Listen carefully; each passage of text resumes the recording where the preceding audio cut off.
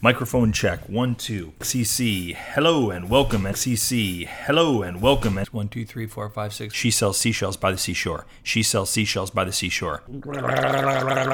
There we go, rolling.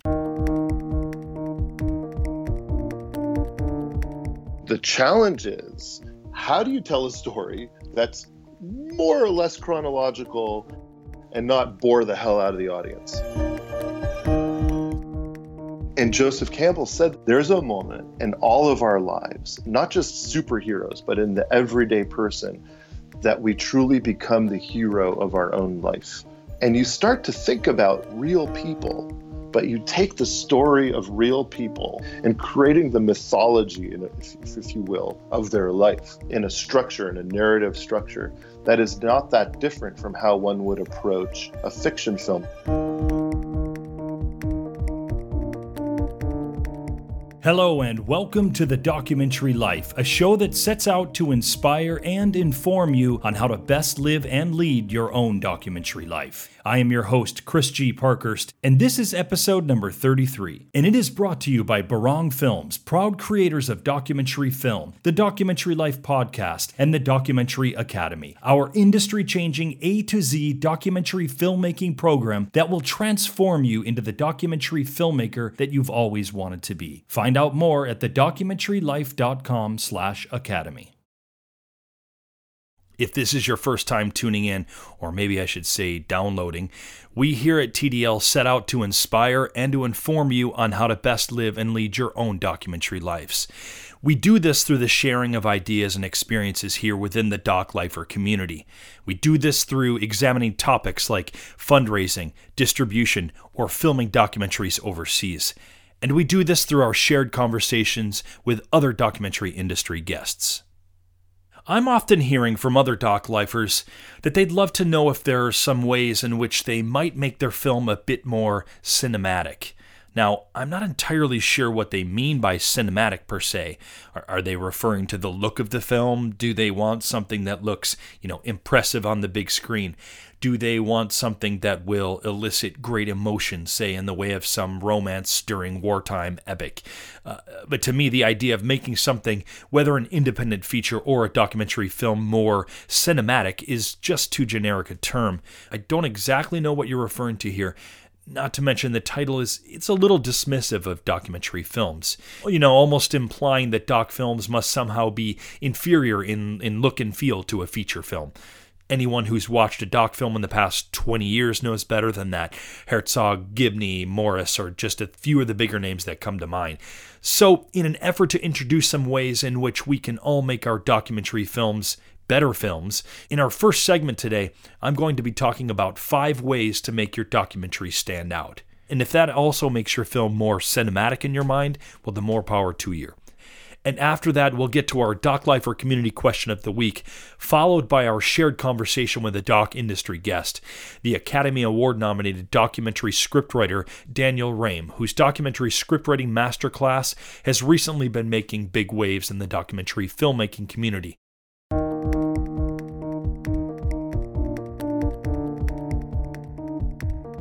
Did you know that each and every episode of The Documentary Life has its own show notes? I mean, I'm sure you've heard me mention them on an episode, but have you ever actually gone and checked them out?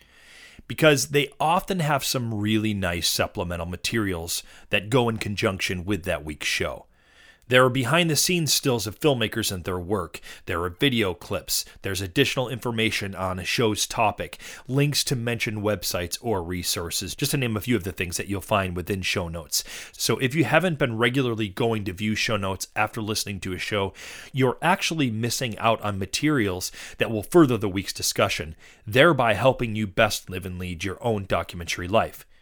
So after today's show, go to thedocumentarylife.com and start delving into show notes for today's as well as past episodes. It's just another way to be a part of our Doc Lifer community.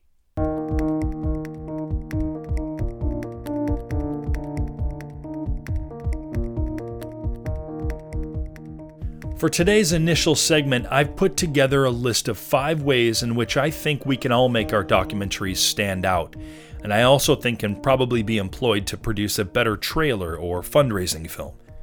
The first of these 5 ways deals with visually making your film more impressive than others. And as much as in some ways, I wanted to avoid putting this one on the list for fear of everyone going out and buying one of these and filling every other frame of their film with these kinds of shots, it would be irresponsible of me, in a way, not to acknowledge the power of aerials. Nowadays, to us independent filmmakers, more commonly known as drone shots. We've all seen them now. Even the giant news corporations like the BBC or Al Jazeera, they have drone teams that use these shots in order to make their news reports more impressive.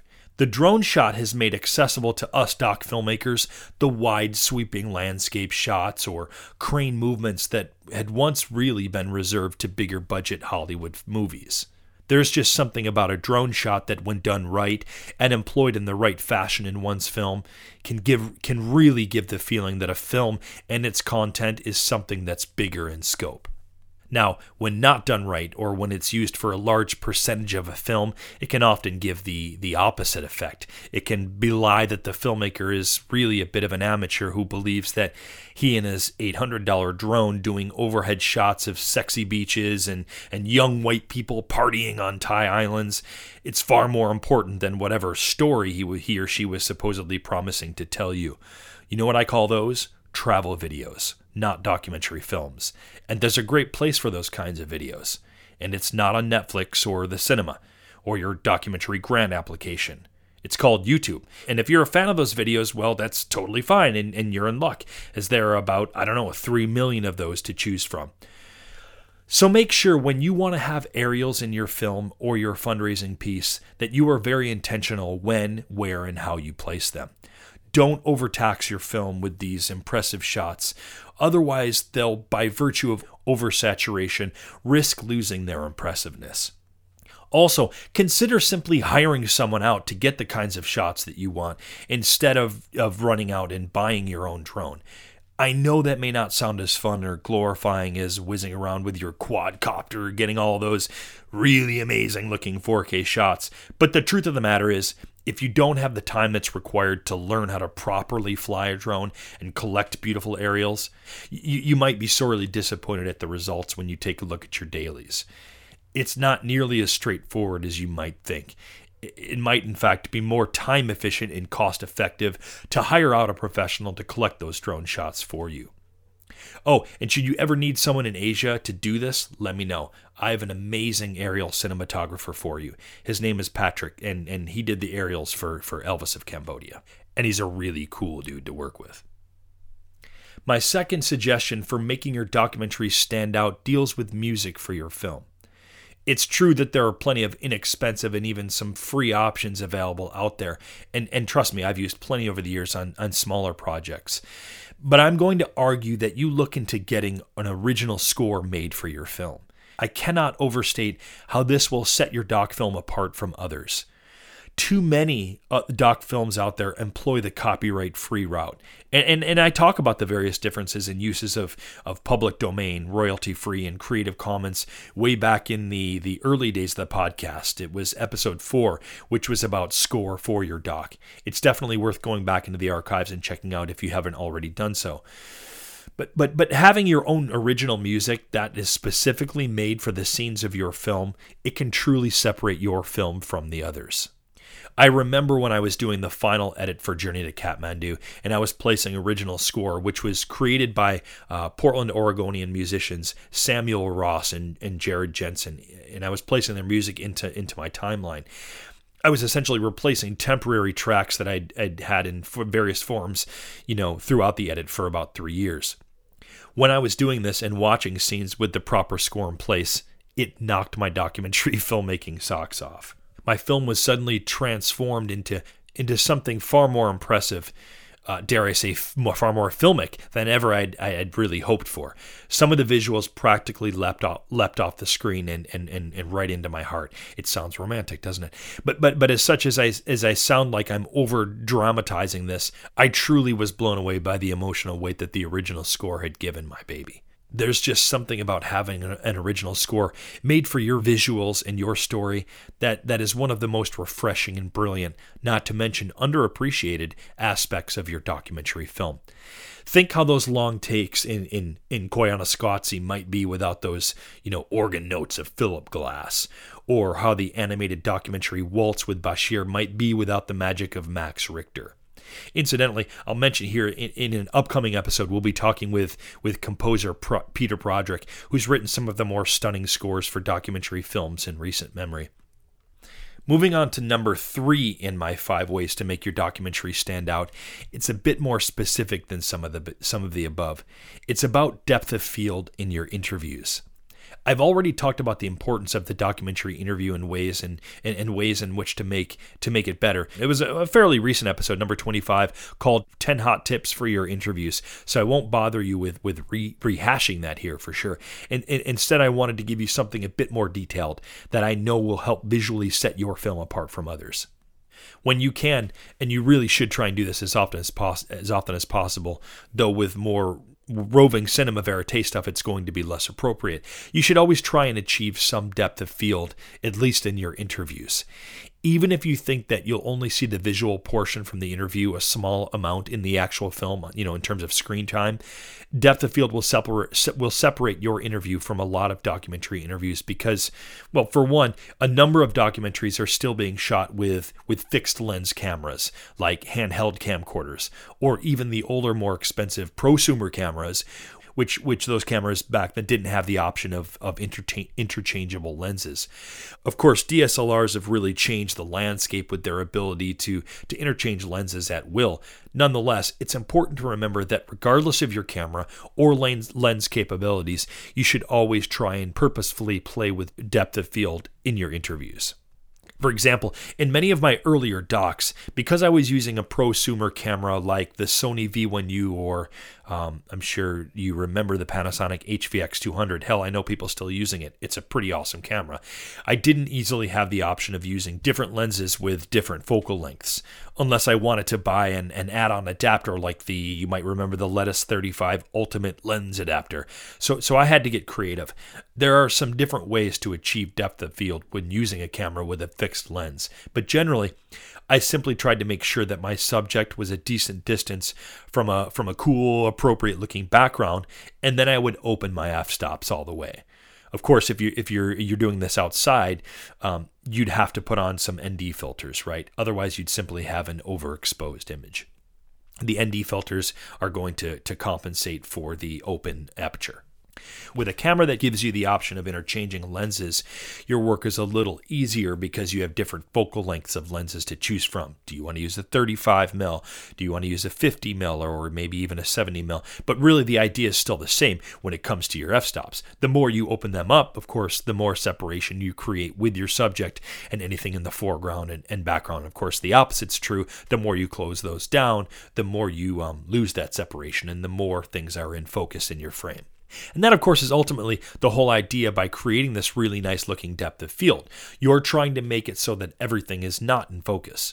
You're trying to give weight and importance to your interview subject.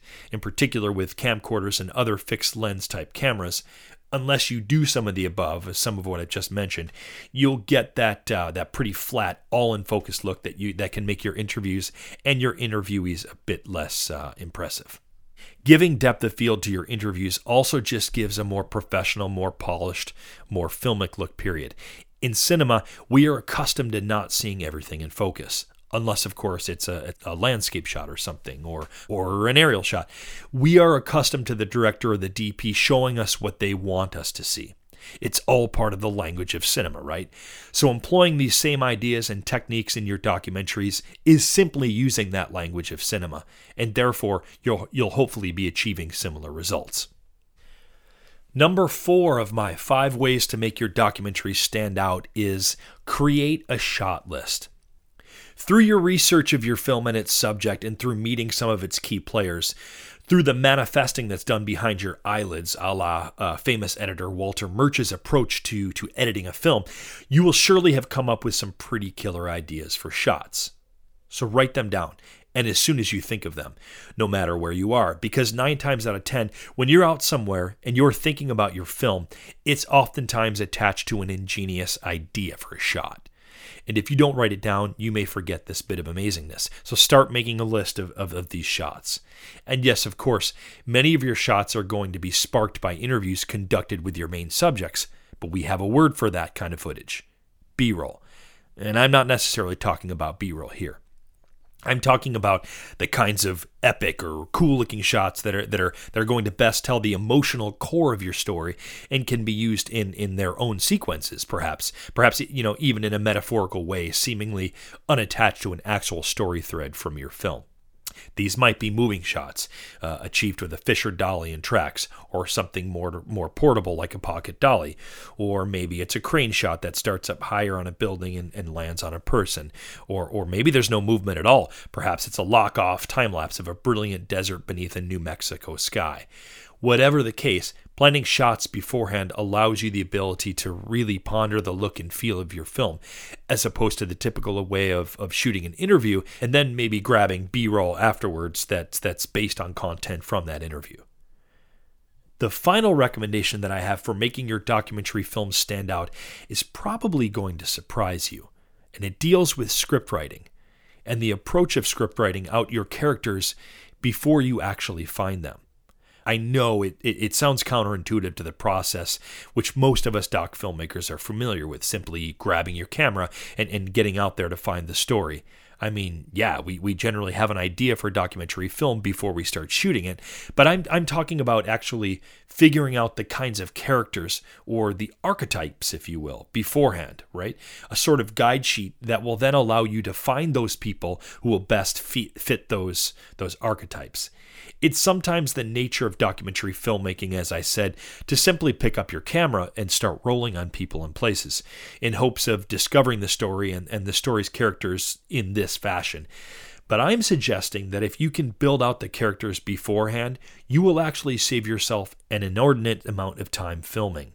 Not to mention drive space, which means money, and time in the editing room, which means money. A typical way in which I might do this, and we definitely have done this with our current project, Elvis of Cambodia, is to, through the time and effort put into research and maybe carving out what we anticipate the film might be about, is to get some idea of the key players involved with the topic of your film. And from there, starting to figure out what the protagonists and antagonists might be like that are involved in the film's subject. What are the true story archetypes that might give your film a more interesting feel to it? Simply put, what might the bad guys and the good guys and the really interesting guys and those quirky guys, what might they look like in your film and its story? And then from there, you can go back to your list of people that you've earmarked as the key players in your film's subject matter and see if you can't get a match. Once you've pared this list down, you can then begin meeting with and filming your characters. Hopefully, this will save you time and money that would have otherwise been spent simply going out with your camera and using the camera to search for the characters who would best tell your story concept. To recap the 5 ways to make your documentary stand out: 1. Aerial shots. 2. Original score. 3. Depth of field and interviews. 4. Make a shot list. And 5. Pre-script your characters. When we come back, we'll take a look at the Doc Lifer community question of the week.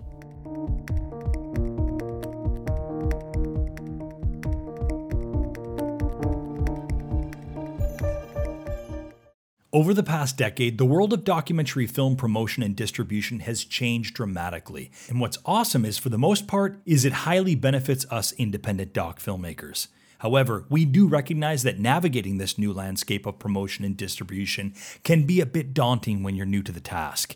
Like, how do you make sense of the VODs and SVODs of the world? How do you find a distributor and sales agent that you can trust and who will work diligently to get your film out into the world? And what are they even looking for anyway? Or wait, maybe you should self-distribute your film. Maybe taking it out on a national tour is the right move for your film. But how would you even go about organizing such a thing? Is your film right for the potentially lucrative educational market? Or are community screenings the way to go? There are so many options available to you to get your film out to its market, but there are a lot of questions you probably have about how to do it, which is why we help you make sense of it all in our flagship program, the Documentary Academy. Inside the Academy, you will create a tailor-made, multifaceted, hybrid documentary film distribution strategy, one that's created based on your film and your film alone. You will have a strategic overview of how you will get your film out into the world and in front of the people who want to see it. Take control of your film distribution and enroll in the Documentary Academy at thedocumentarylife.com/academy. We'll see you there. Welcome back to The Documentary Life. And now for the Doc Lifer Community Question of the Week. This one comes from William here in the UK, who had a question about last week's episode, more specifically our doc industry guest, who was the journalist Nate Thayer. Thayer was responsible for the first interview in 20 years with the architect of the Cambodian genocide, Pol Pot, when he was invited to witness the people's trial of the war criminal deep in the jungles of Cambodia. It was episode 32, and it's available for download in the TDL archives simply by going to www.thedocumentarylife.com. Thayer had spent well over a decade in and out of the jungles of Cambodia, basically trying to get this kind of scoop of a lifetime. When he did manage to get some of the first images and interview with Pol Pot in 20 years, the global news community came calling. In particular, ABC News Nightline and the rather famous host, Ted Koppel. As Thayer explains it, he met Koppel in Bangkok one evening and made a handshake deal with Koppel to use images, footage, and the interview, but only exclusively for the Nightline show. Unfortunately, within approximately 24 hours of that meeting, those images were being seen all over the world, and with the ABC branding on it. Thayer would end up suing ABC and settling out of court after a very long battle. He would also be the first, and to this day I believe the only, person ever to turn down the prestigious Peabody Award, an award given out for journalism excellence. In fact, Ted Koppel would end up accepting the award on his behalf. William from the UK writes, Nate Thayer gives an anecdote about how he attended the Peabody Awards, even though he had refused the award himself. I want to believe Nate's version of events. I think what he did from a journalistic standpoint was monumental, but I somehow can't shake the feeling that he maybe embellishes some of that story. I mean, did he really tell Koppel off? Did Koppel really have to admit this on stage in front of peers at a big awards ceremony? Well, William, it's funny you should ask about that. I can understand why after hearing a story like that, a person might have some suspicions. Totally get it. But after my conversation with Nate, I did some further research, and I found this gem. Those of you who've read your liner notes will have seen the name of Nate Thayer. It's up on YouTube, and it's the entire acceptance speech by Koppel. And he basically spends the majority of the time talking about Nate and Nate's refusal to accept the Peabody. It's pretty amazing video. So I've put it up in the show notes for this episode. So definitely check it out by going to the documentarylife.com website. Anyhow, that was the Doc Lifer Community Question of the Week. If you've got any suggestions for the show or recommendations for doc industry guests or any other kind of feedback, email me directly at chris@barongfilms.com. That's Chris at BARANGfilms.com. And your email could be on a future Doc Lifer Community Question of the Week. Again, that email, it's the best way to get your voice heard and the best way that I can tailor the documentary life to you. So do drop me a line at chris@barongfilms.com. When we come back, we'll speak with Academy Award nominee scriptwriter Daniel Raim.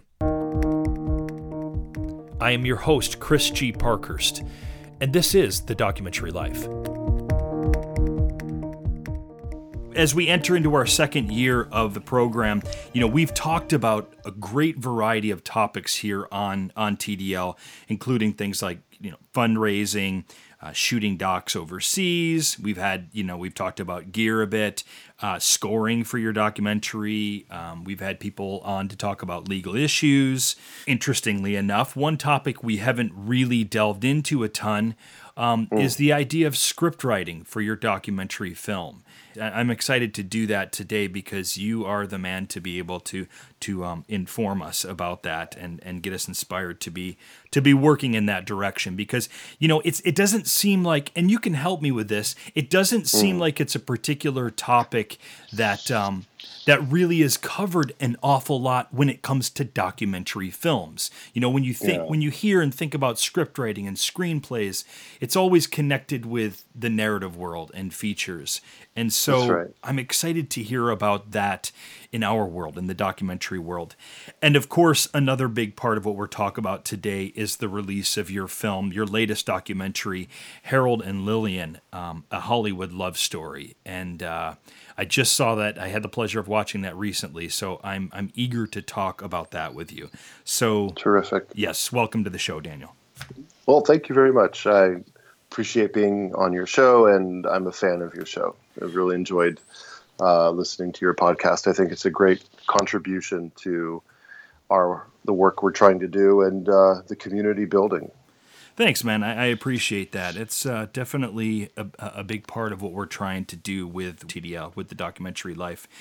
I think before we get into the script writing segment and before we get into Harold and Lillian, it might help me and it might help our listeners to get a little bit about your background, where you came from in terms of your interest and your passion and with filmmaking, how that came to be. Sure. My very first encounter making films was, I think I was about 20 years old, and I was born in Israel but raised in the U.S. and had the chance to go back there in my late teens. My family moved back, and I ended up staying there by myself for a while. And what happened is that I ended up serving 3 years in the Israeli Defense Forces as a documentary filmmaker. You've got to be kidding me. I literally was ready to make sort of a joke and a remark about, hey, did you do your conscription while you were there? Right. Yeah, I mean, that was in my, internally, I felt like that's, I had a deep interest in film, dating back to, just like every other kid who sees, Superman or whatever, and but so what I did for 3 years in the Israeli Defense Forces was I followed a theatrical, like a unit that entertained, a unit of like theater and music that entertained people that lived in underground air raid shelters for months on end.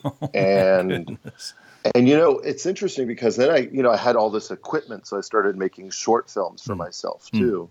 But looking at the world through a lens of, at that time it was like a super VHS video camera. Yes, VHS, right? I was going to ask what gear you were using then or what you were shooting on. Yeah, big time. Yeah. SVHS connected to like 100-pound Sony monitor. Yeah. Broke my back. But carrying that, to having that equipment, but basically like learning to shoot handheld, not knowing anything about documentary filmmaking, quite frankly. Right. It was informative, and what was powerful was kind of seeing the world framed through the camera, right? And telling stories through that. Just so when I had immediately after my service, like within 2 weeks, I had a premonition that I had to come to Los Angeles, specifically like to Hollywood. I had this vision of meeting a mentor. And indeed, I met Robert Boyle, who was my professor at the American Film Institute, who was 90 years old at the time. Right. Looked like Obi-Wan Kenobi, had a white beard. But beyond that, he was Alfred Hitchcock's production designer. Right. And I immediately knew that this is the guy I wanted to learn about filmmaking from. Mm-hmm.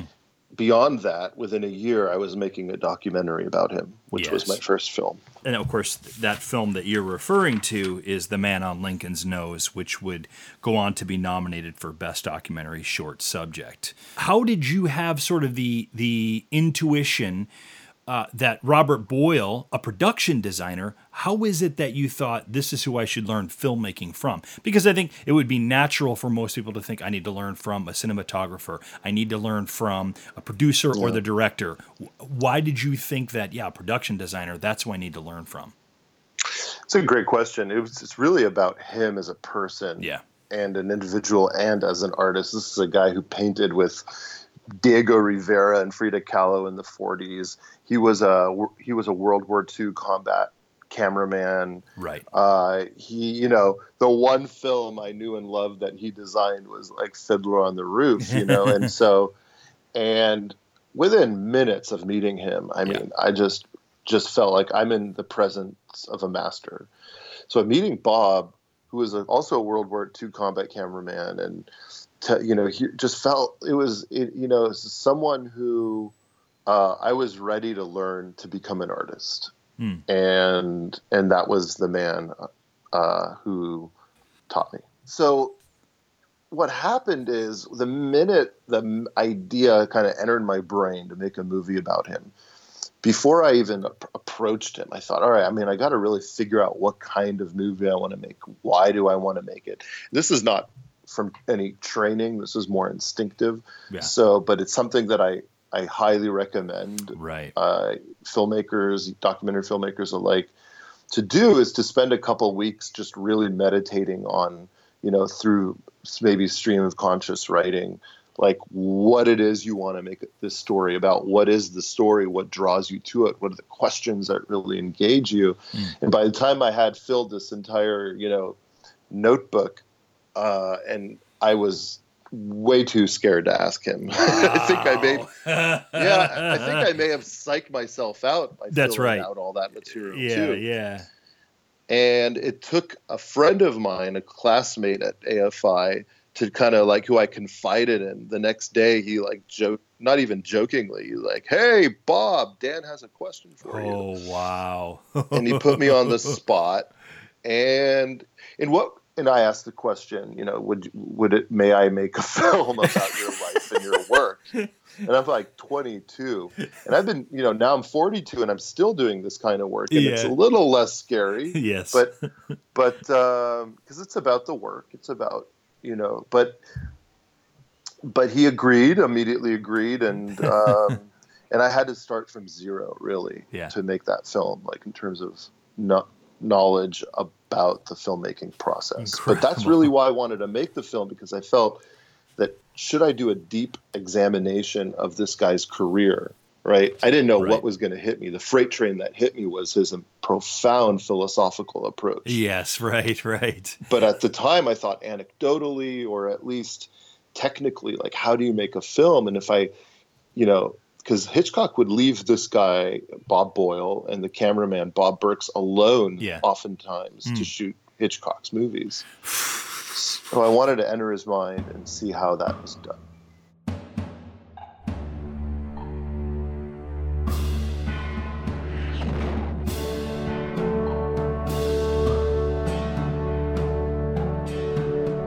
The production designer is responsible for the space within which the film takes place.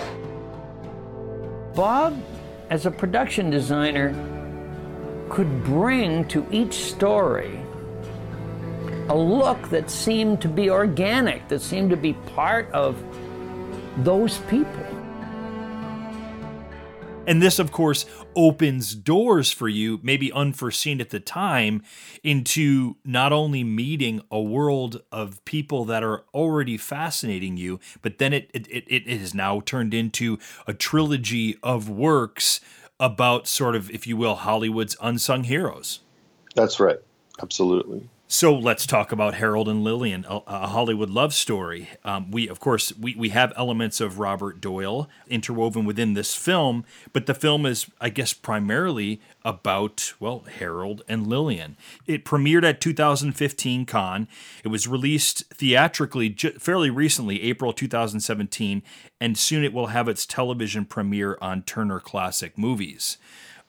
All incredibly exciting stuff, Daniel. Tell us what, for our audience, just give us a real quick synopsis about Harold and Lillian, a Hollywood love story. Harold and Lillian are, as you said, they're kind of a couple that are unsung in terms of their contributions to American classic cinema. A quick synopsis is that they eloped from Miami and got married in the late 40s. They eloped to Hollywood. Harold, and they had this extraordinary marriage, family, and careers behind the scenes. That, putting it lightly, that is only known to people that work within the industry, but they were referred to as Hollywood's secret weapon. Harold was a storyboard artist, worked with DeMille, with Hitchcock, Kubrick, Billy Wilder, Roman Polanski. I mean, he helped visualize their movies. Right. Meanwhile, Lillian had this extraordinary career as a film researcher and had this research. It was beyond just having an amazing research library. She had this capacity to find out anything you need on any side of the law. And there's just these two extraordinary individuals. And what I like to do, I guess this is instinctively, from The Man on Lincoln's Nose through the second film, the featured Something's Gonna Live, right, which is a reference to artistic legacy. And then the third film, Harold and Lillian Hollywood Love Story, is intertwine both the personal, the human of these artists as well as their work. And so that I'm interested in them as human beings, as role models, understanding how they, specifically with Harold and Lillian, that had a 60-year marriage and a career in Hollywood that lasted of all 60 places, years. Right? Yeah. So I was particularly interested in documenting their journey, their very intimate journey through their struggles and their triumphs, in order to learn myself about how to get on in the world, not just as a film maker, but as, a father, a human being, someone who's an artist basically, and how to balance those two. And that's perfect. I mean, that's just it, isn't it? Harold and Lillian, it's a wonderful love story, right? Against all odds, love prevails. Family can prevail, even in the face of sort of the idea of a Hollywood machine, right? But it's also a story of great inspiration, right? These were precisely. two people who inspired a great many people. And now I'm hearing from you as even as a filmmaker and as a father, like they inspired you as well. Absolutely.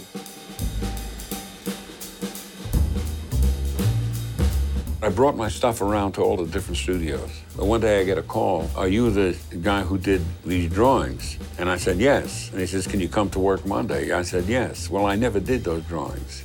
Whoever did those drawings now may be selling insurance. This was for the movie Scarface. And so I go home all excited. And I say, "Harold, I'm going to Bolivia or Ecuador." He says, "What? Are you going to go alone to South America in a drug king's airplane?" And I said, "Why not?" In Hollywood, marriages don't seem to last very long. Our problems raising a family affected our marriage greatly. The fact that our marriage lasted 60 years is a big surprise. Harold and Lillian enhanced the quality of movies. Both of them are these secret weapons that nobody talked about, but everybody was trying to get. Most people don't know what a storyboard artist is, and yet, here, it's obvious that Harold was responsible for one of the most iconic moments in cinema history. Mrs. Robinson, you're trying to seduce me. There's so many movies that Lillian gave nuance and texture and period to. It's good to be the king. Lillian and the facility of the library was right there on the lot. He was a great host until he went bankrupt. He would take for research and he would transpose it into a visual. They were like two peas in a pod. They were this center of knowledge and friendship and family. So the group that was doing Shrek, they decided the king and queen ought to be Harold and Lillian. You felt like you were watching the best of Hollywood. They truly were people that together created art.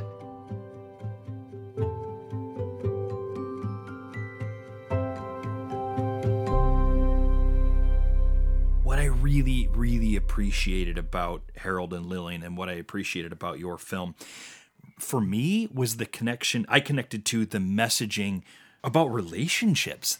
That's beneath the whole story. Like their marvelous relationship. Man, it's so obvious when you met these people. I mean, they're going to touch everybody differently, but it's obvious, I think, to me as a viewer and as a fellow filmmaker, how much you loved these people. And you wanted to show them in a light that, well, it just worked what you did. I felt like you were showing what you felt. I appreciate that. Thank you. And what comes to mind is, I think the fact that I did love them so much, it enabled me to challenge Lillian, who was the main interview subject from 2013 on. Harold I'd interviewed before his passing multiple times, but to challenge Lillian to talk about the difficult and more challenging and less flattering aspects of their life together. Of course. And what I wanted to share about that was, you know, that was one of the bigger challenges for me as a filmmaker, to overcome her resistance to talking about anything personal or anything intimate. So it's sort of like a miracle to a degree that this film was made, because it was a real process to get her. And what I told her fundamentally when it came to Harold's drinking and depression, that over in a period of time where he had this accident where an entire film set collapsed on him, right, was I told her, I said, look, I don't want to make a film that aggrandizes Harold and puts him on a pedestal. Right. As much as I love you, I know that the audience is going to respond to that, and they won't believe the story because it'll be like the word hagiography comes to mind. And I don't want to make that.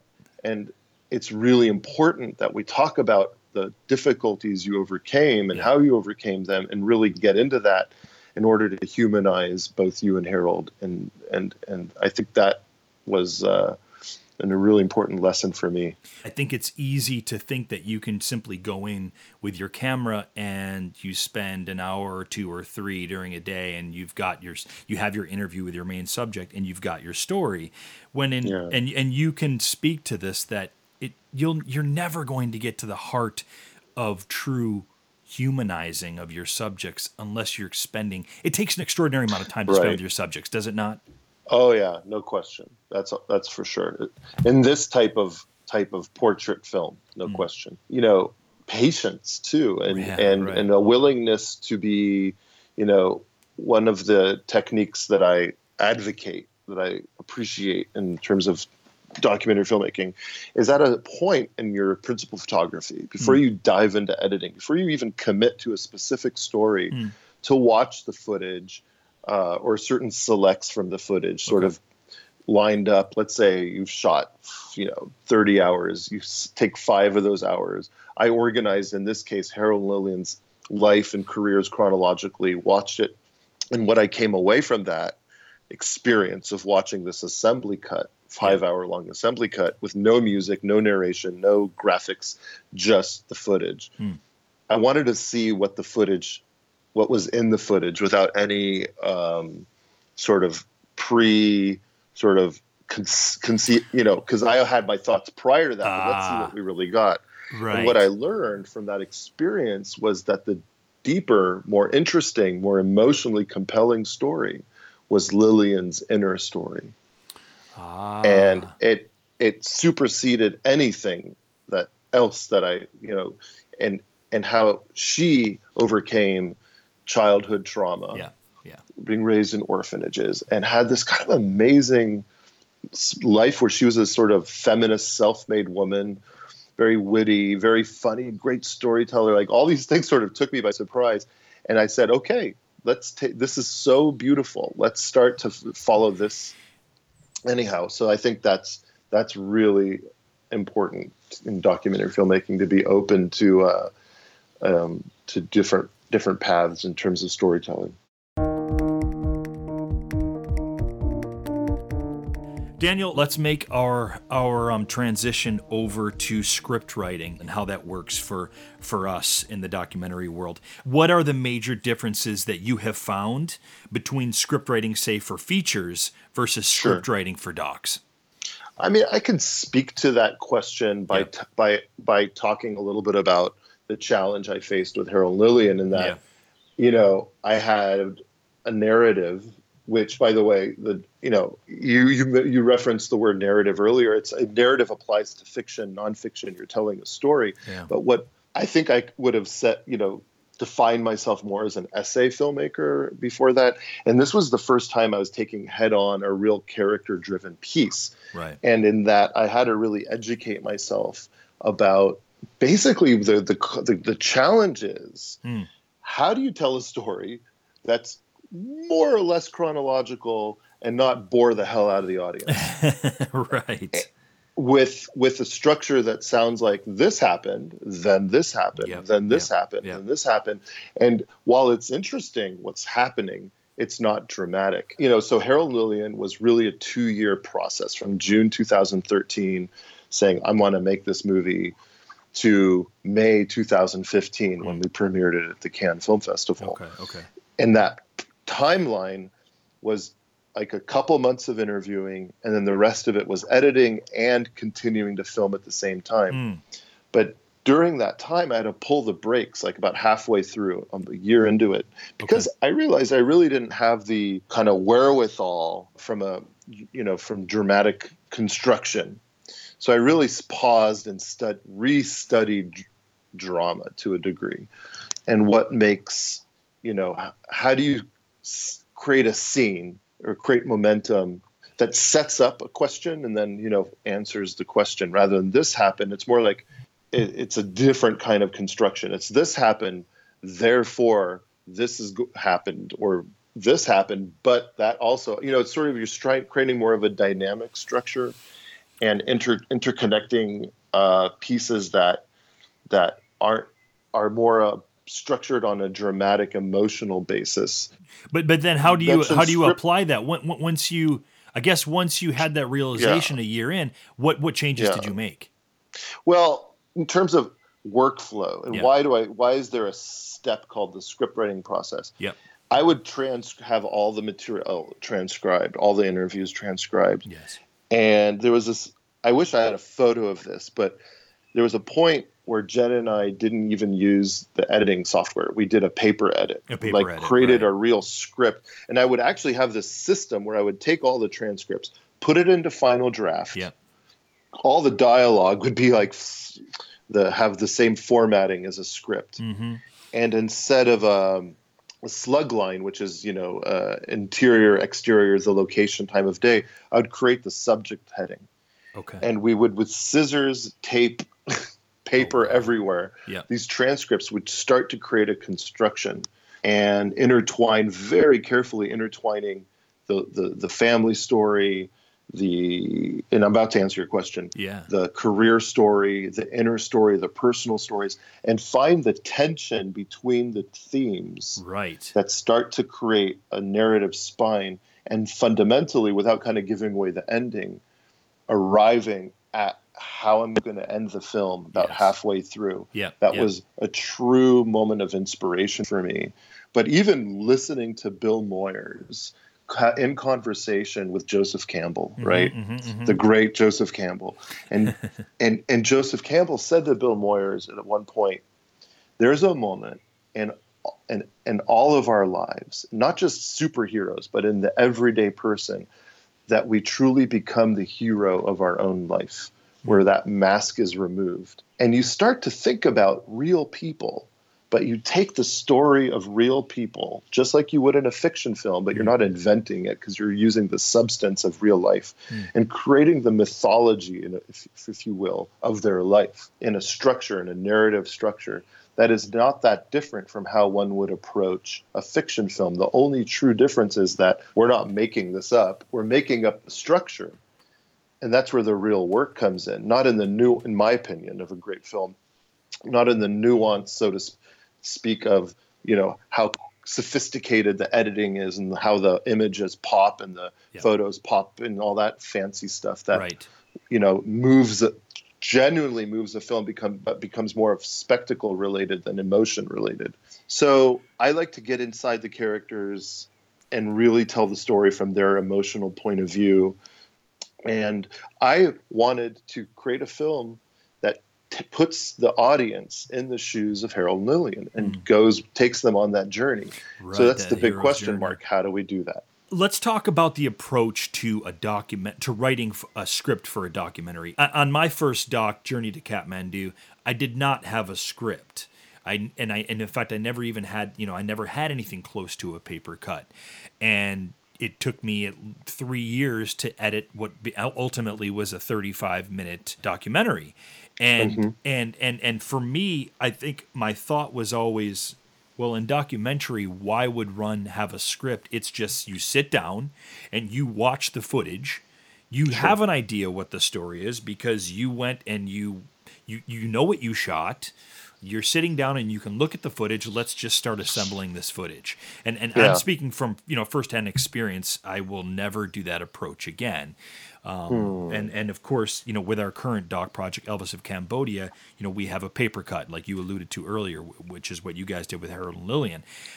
Speak to my filmmakers so they can avoid that mistake and of sitting down and saying, you know what, I don't need to write a script. That's what people do for feature films. Speak, I guess, more eloquently than I am about the importance of why the script is essential for a documentary every bit as much as it is for a feature film. Absolutely. I mean, look, there's a few things to say about that. I'm going to try to articulate this in the time we have.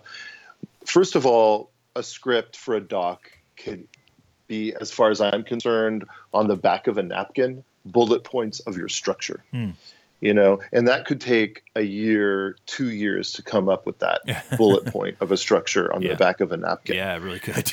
I advocate using 3x5 index cards the same way a fiction film writer will have each scene on a card and a big board where you're moving those cards around and remove, I advocate a lot of the same tools, right? A lot of the same principles and ideas that go into making a fiction film. Right. Well, I mean, in the master class that you have like these 8 to 12, I think it's like 8 to 12 sort of acts, right? That you're building out and separating. Sequences. I love working in sequences. Yeah. I mean, a sequence could be anywhere from 8 to 12 minutes, and you have anywhere from 8 to 12 sequences in a film. Okay. So it really helps you organize your story, really. And because there's verite documentaries where following a character in life where it's not a talking head documentary. So there's different types of approaches to filmmaking, but that back of the napkin is going to be the same. With a talking heads documentary, which is sort of interview driven, let's say, like 20 Feet from Stardom to a Degree, that kind of thing. You want to transcribe the material, the footage you shot, the interviews you shot, because I mean, it goes all the way down from big topic to the soundbite. Where are you going to put that soundbite to really emphasize the story? And you're also using a lot of the same tools of the fiction film. Again, the difference is you're not making this up, you're finding this, but you're organizing it, creatively organizing it in the same way a fiction screenwriter would, to a degree, organize his material. I think it's really important to watch movies and analyze them, like not just documentaries, but fiction films as well. I think in the documentary scriptwriting masterclass that's on Faith Fuller's desktop documentary, I even I do like scene analysis, like the first 10 minutes of Man on Wire, the first 10 minutes of Herzog's Grizzly Man, right? Yes. And it's fascinating to pick apart the thinking that goes into the first 10 minutes of a documentary. I mean, it's amazing. And it's so different than a fiction film, because clearly you're dealing with very different mode of storytelling. So it's really, I think, really helpful in terms of learning how, and that's the script, right? The script doesn't look like a physical script in your hand, although it can and should be. I just made a little film about Marcel Ophuls, who was here in Los Angeles last week. Sorrow and the Pity, the documentary filmmaker of Sorrow and the Pity, and so much more.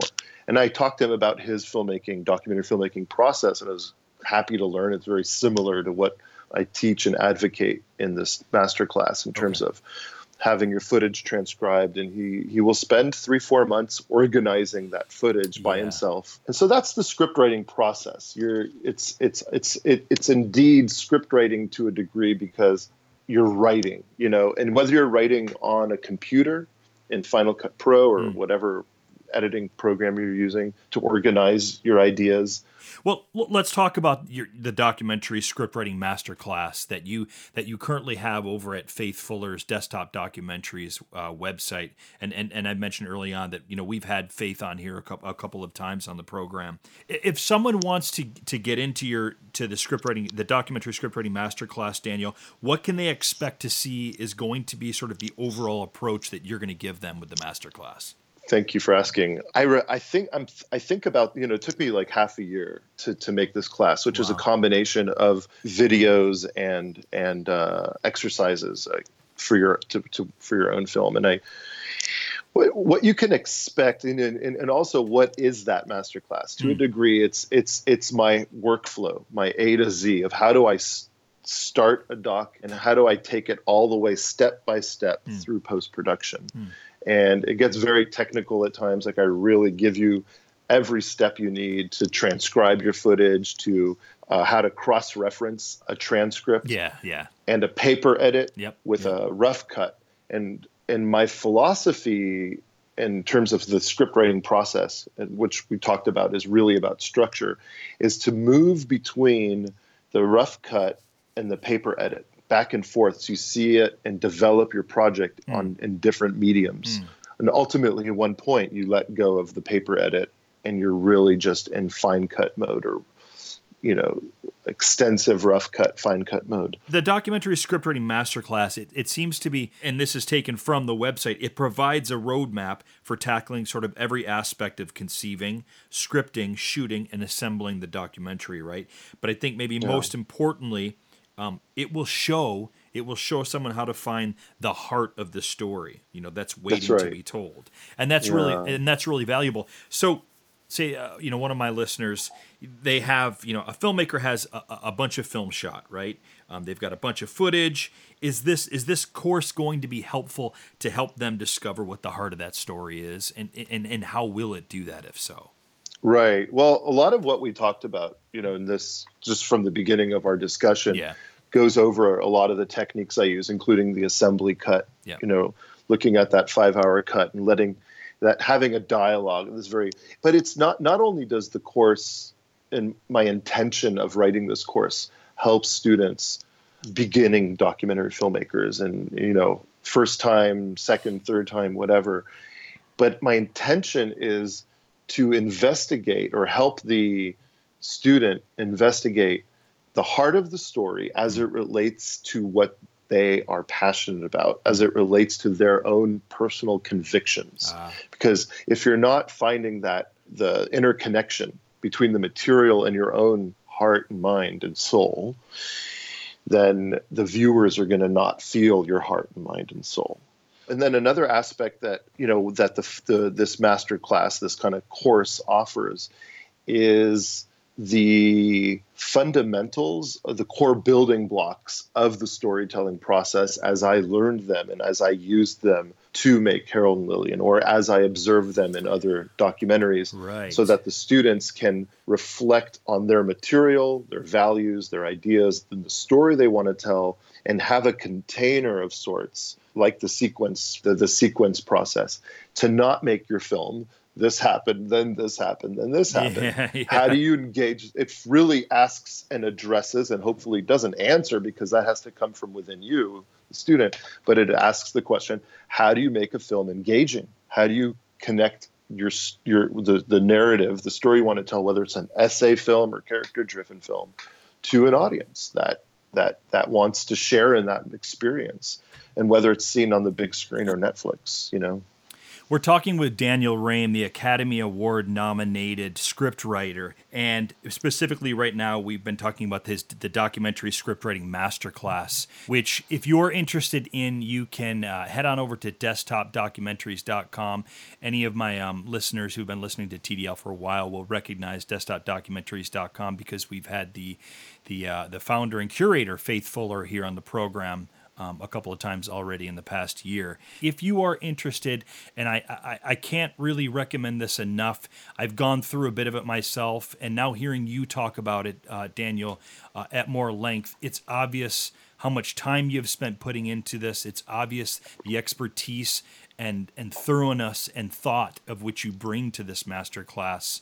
I would encourage any of my listeners, if you are interested in the scriptwriting aspect of your documentary, whatever stage you're in, check out the documentary scriptwriting masterclass. And right now we are actually offering, through cooperation with Desktop Documentaries, a 25% discount specifically for you, my listeners. And all you have to do is you can either go to the documentarylife.com website, go to the show notes for this particular show, or go to the store and there will be a link there, or you can go to the desktopdocumentaries.com website.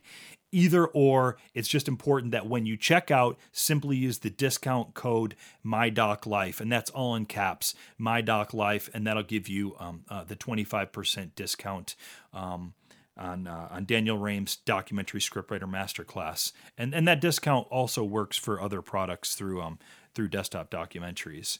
It's much appreciated, and as salesy as it might sound, our goal, Faith and I, coming together to sort of develop and put this online, is really to help people and helps young filmmakers and older filmmakers alike. Yeah. So please, by all means, because ultimately this is to help to help the world with that's right. better stories, a better world with better stories. And I also wanted to add very quickly that I just did a quick check, and it's desktop-documentaries.com. Indeed. Your film that is currently out in theaters is Harold and Lillian. Tell us when and how we can see it. I know it's going to be upcoming on Turner Classics. Tell us about how we can see Harold and Lillian, a Hollywood love story. Sure. Thank you for asking. So our Los Angeles run just ended. We're opening in other select cities nationwide throughout the U.S. It's opening all over Northern California in late July, including the Roxy Theater in San Francisco and in Berkeley. And to see the play dates, go to haroldandlillian.com.